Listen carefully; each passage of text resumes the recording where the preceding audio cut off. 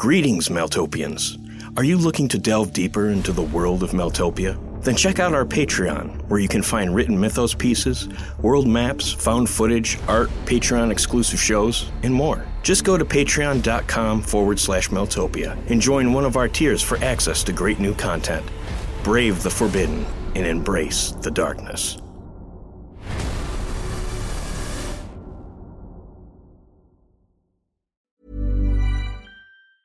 Ever catch yourself eating the same flavorless dinner 3 days in a row? Dreaming of something better? Well, HelloFresh is your guilt-free dream come true, baby. It's me, Keke Palmer. Let's wake up those taste buds with hot, juicy pecan-crusted chicken or garlic butter shrimp scampi. Hello Fresh. Stop dreaming of all the delicious possibilities and dig in at HelloFresh.com. Let's get this dinner party started. Planning for your next trip? Elevate your travel style with Quince. Quince has all the jet-setting essentials you'll want for your next getaway, like European linen, premium luggage options, buttery soft Italian leather bags, and so much more. And is all priced at 50 to 80% less than similar brands. Plus, Quince only works with factories that use safe and ethical manufacturing practices. Pack your bags with high-quality essentials you'll be wearing for vacations to come with Quince. Go to quince.com/pack for free shipping and 365-day returns. Hi, I'm Daniel, founder of Pretty Litter. Cats and cat owners deserve better than any old-fashioned litter. That's why I teamed up with scientists and veterinarians to create Pretty Litter. Its innovative crystal formula has superior odor control and weighs up to 80% less than clay litter. Pretty Litter even monitors health by changing colors to help detect early signs of potential illness. It's the world's smartest kitty litter. Go to prettylitter.com and use code ACAST for 20% off your first order and a free cat toy. Terms and conditions apply. See site for details. I'm Sandra, and I'm just the professional your small business was looking for. But you didn't hire me because you didn't use LinkedIn Jobs. LinkedIn has professionals you can't find anywhere else, including those who aren't actively looking for a new job, but might be open to the perfect role, like me. In a given month, over 70% of LinkedIn users don't visit other leading job sites. So if you're not looking on LinkedIn, you'll miss out on great candidates like Sandra. Start hiring professionals like a professional. Post your free job on linkedin.com/people today.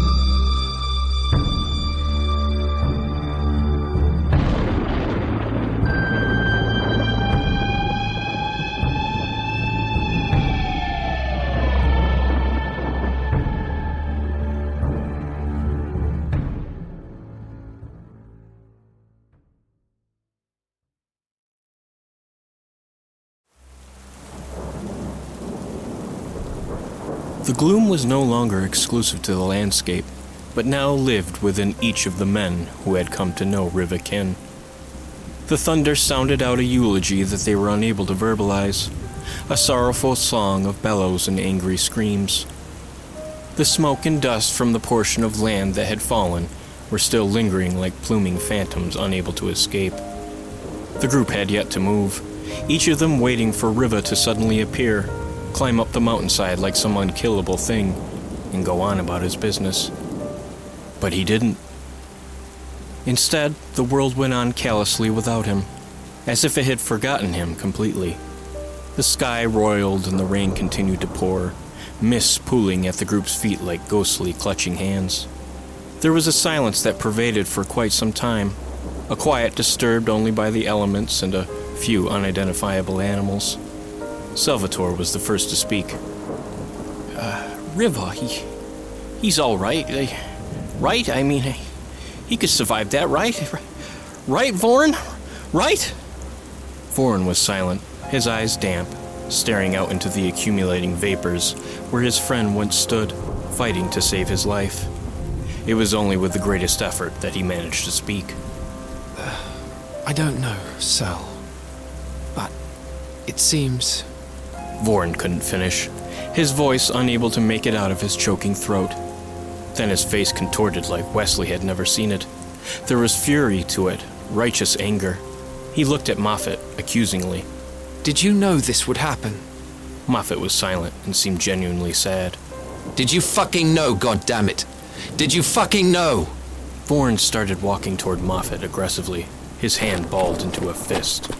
I assure you, Voren, if I had known this would happen, I would have done everything I could to prevent it. You must believe me. Sneering, Voren vehemently retorted. Must I now? Believe the man who, on several occasions, has lied to us or withheld information in the supposed interest of survival? Or would it be exclusively your survival, Moffat, and we were just incidentally saved? How am I, we, to believe a man who makes it his life goal to withhold information to manipulate the future? Tell me that, Cyrus. Cyrus was simply silent. There was an extra layer of melancholy to his aura, a sense that he, down deep, detested what he had to do. He looked down and spoke. I can only give you my word, Voren. I did not know Riva was going to. I didn't know. Voren walked up close to Moffat, only inches from his face. That had better be true, Moffat, or I swear, if you're lying, you won't have to worry about the creatures on this continent killing you, because it will be me standing over you in your last moments. Do you understand me? Moffat accepted the threat in stride and simply nodded his head, solemnly agreeing to the Ink Dragon's promise. Perhaps we've been barking up the wrong tree all this time. Perhaps Voren just needs a little push, and he'll do all the dirty work for us. Shut up! Just shut the fuck up! Our friend is dead. The least you could do is give us a moment's peace to process it. He died saving our lives. That includes yours, you ungrateful piece of shit. I don't give a shit about your foul-mouthed friend. He can fucking rot for all I care. However, this does complicate the situation a bit, as the group no longer has a handler, so to speak. But that's not my problem or yours. We'll be able to survive. The others, not so much. Oh, you can bet I'll be throwing myself in the middle of whatever upcoming conflict we have and force you out. Go ahead and threaten the others like you usually do. Go ahead! Because guess what? It doesn't fucking matter anymore, because they're as good as dead without Riva. The voice was silent for a few moments, perhaps pondering its blunder. The thing was ancient and certainly wise, but it had a sadism to it that sometimes influenced its decisions. Decisions that sometimes went against its own interests. Wesley didn't relent. It seems in your relentless pursuit to torture me and the others, you've put yourself in quite a bind. Perhaps you're not so different from us monkeys after all, letting your emotions get the best of you. The voice finally spoke. It is no concern to me.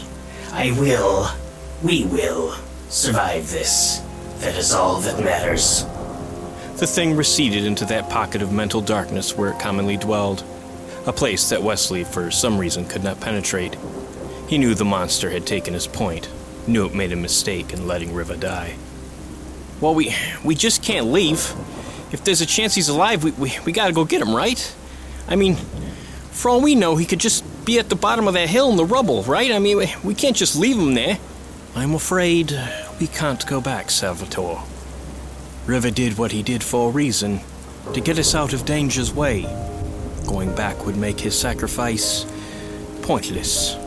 We can't survive those things. The fuck do you mean?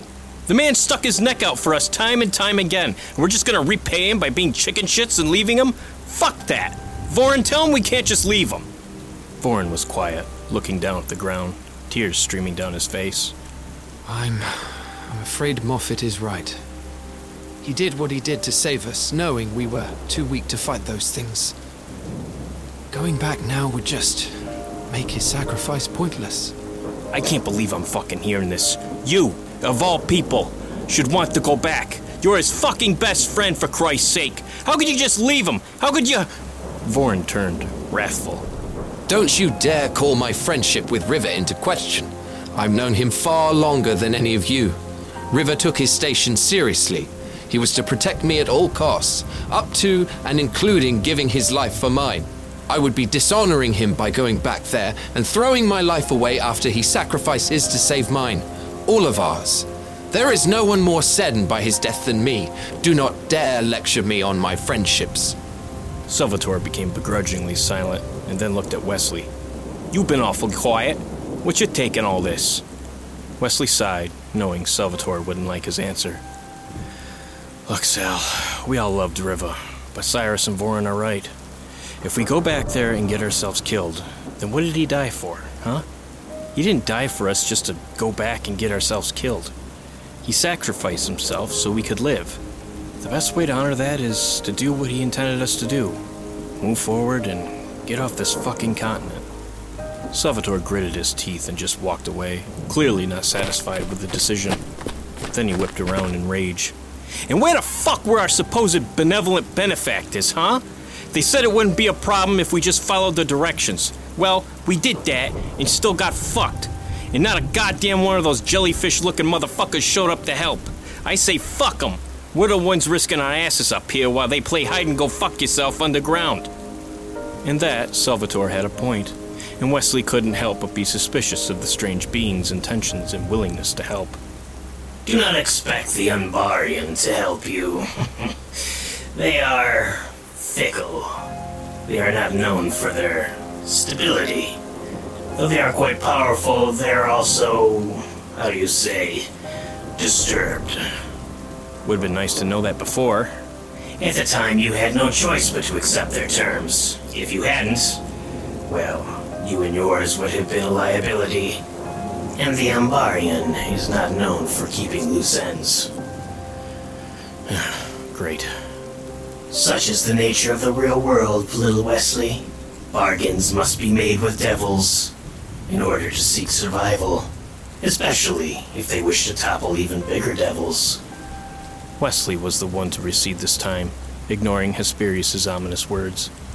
Wesley turned to the rest of the group. Okay, so what now? It's getting late and we should probably put as much distance between us and those fucking pits as we possibly can. The thunder first responded, a large crackle that almost sundered the sky as if it weren't thunder at all, but a massive hand crashing through reality to crush the world. Vorin nodded his head. We should continue up the stairs and onto the path the creature referred to. Once we're a couple hours further out, we can stop and make camp. Agreed. It's best we get as far away from here as possible. There's no telling if those things will be out searching. Salvatore begrudgingly nodded, hefting his stuff as if he were ready to go. The rest of the group solemnly grabbed their backpacks and made their way further up the mountain. The steps seemed to go on forever, climbing high into the sky until it almost seemed as if they were among the clouds. As they reached the top, they were met with strange giant statuary, each stone effigy a corruption of all things natural. Some look roughly human, their appendages deformed and holding strange scepters in their hands. Others were completely outre, things born from the imagination of a mad god. Tentacles, claws, hundreds of eyes, and a mangled inhuman countenance. All of these emerged from the plumes of fog that covered most of the rocky landscape. Luckily, there didn't seem to be any sign of life. The place was barren except for the disconcerting effigies punctuating the trail they were now traveling. The statuary was eventually joined by moderately large dwellings, their architecture a chimera of artistic styles. On one hand, they reflected the Gothic era, possessing winding staircases, pointed arches, and buttresses, while other parts curved and wound in an organic fashion, not dissimilar from Art Nouveau-inspired structures. Of course, these structures were not influenced by those specific architectural types, but there was enough similarity to draw parallels. The structures seemed to lean, as if their nature had contorted them into crooked semblances of stone, marble, and some kind of blackish-purple rock. It was as if the evil that rose from the land seeped into every pore and crack in the buildings and poisoned them, turning them into rheumatoid shells of their previous selves. It was getting dark, and Wesley knew they would need to find cover in one of them, as the storm overhead was getting quite intense, the thunder becoming a percussive song of ear-shattering cracks and world-shaking bellows. But it wasn't just the diabolical symmetry of the places he dreaded, nor was it the horrible things that no doubt took place beyond their thresholds, but it would be the first night without Riva's presence. A night where the kind mute would not stolidly look over the group and occasionally signal one of them to keep quiet. It was like visiting home after a parent died. There's an aching vacancy that pulsates and lingers. A space you know should be filled but has nonetheless become the home of empty space. It was not something Wesley, or the rest of them for that matter, were looking forward to. That perhaps explained their extended journey upon the winding path, with Vorn continuing forward well past dark. However, when the music of nighttime creatures became more than simple background noise, and the mist clung to the ground in buildings like gossamer spiderwebs, Vorn finally turned. All right, I think we've gone far enough. I say we take shelter in that house or structure or whatever it is. The group walked over and reflexively paused at the door. This is where Riva would usually tell everyone to stand back while he investigated. Vorn drew a long breath and then creaked open the door with the muzzle of his shotgun. The door whined as it slowly drifted open. Salvatore flashed a light inside, a storm of dust and mire filling the air. The place was abandoned, the groans and complaints of an ancient abode their only company.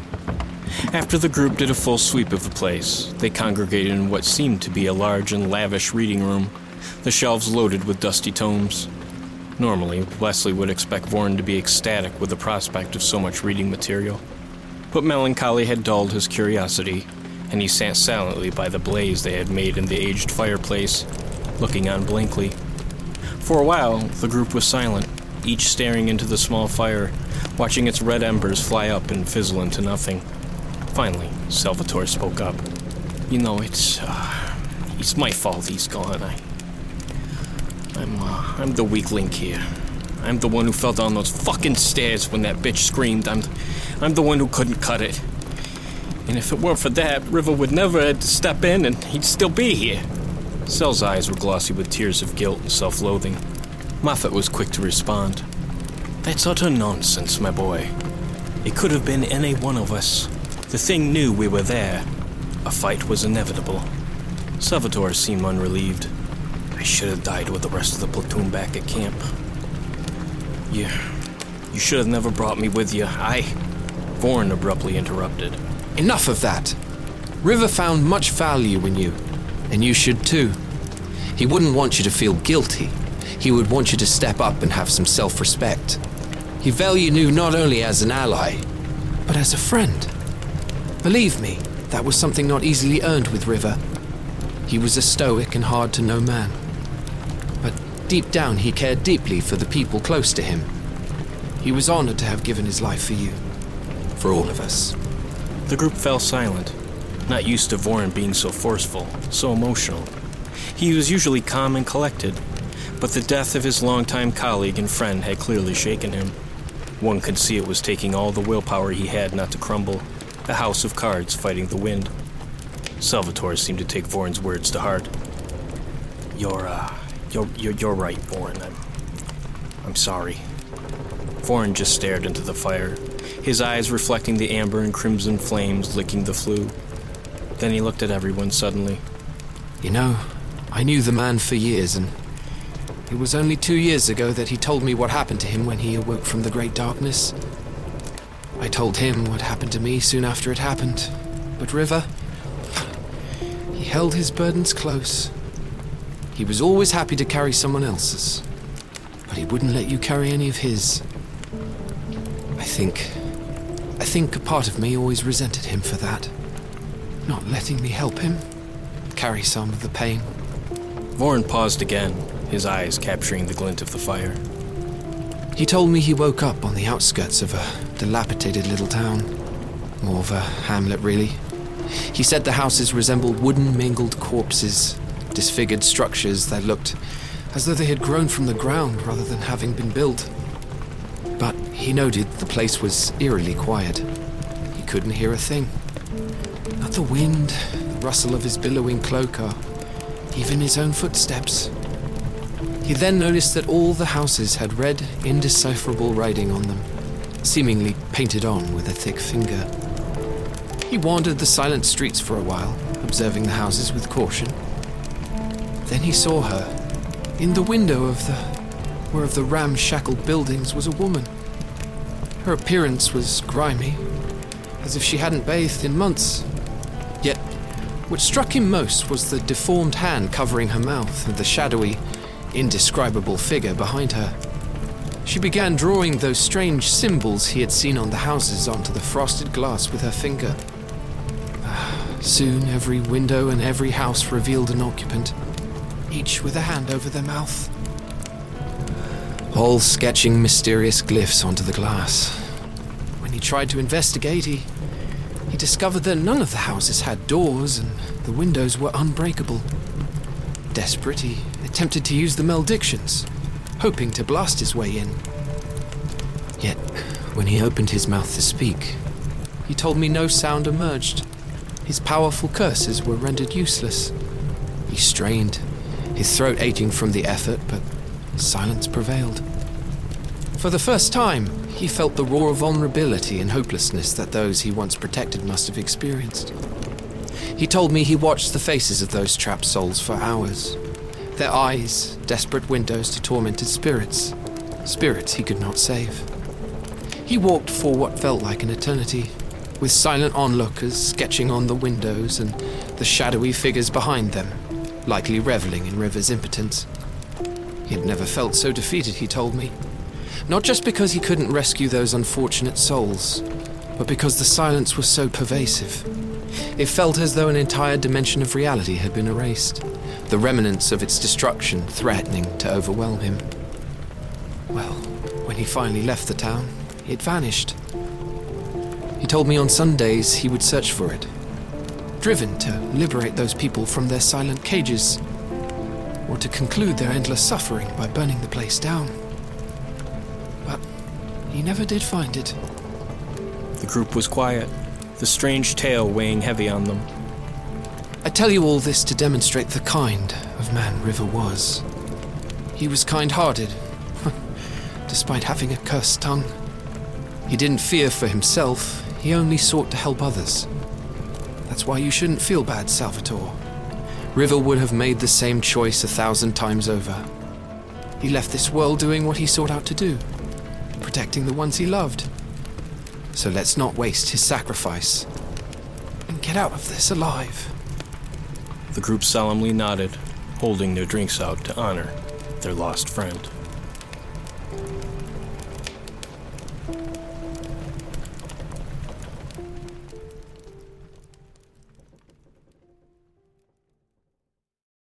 Grimland is a Maltopia production. Today's episode was written by Stephen Anzalone. The episode was edited by Walker Kornfeld. Sound production and editing was performed by Stephen Anzalone. Check us out on Facebook, Twitter, and Instagram by searching Maltopia.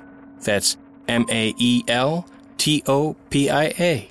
And if you'd like to know more about Grimland and contribute to its nightmarish expansion, visit us at www.patreon.com/Maltopia, where you can gain access to all sorts of art, mythology, stories, and more. For more information about Grimland and the world of Maltopia, visit us at maltopia.com.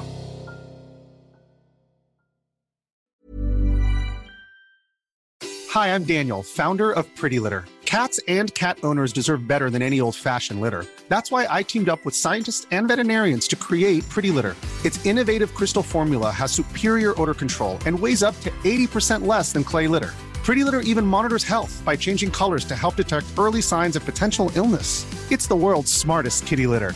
Go to prettylitter.com and use code ACAST for 20% off your first order and a free cat toy. Terms and conditions apply. See site for details.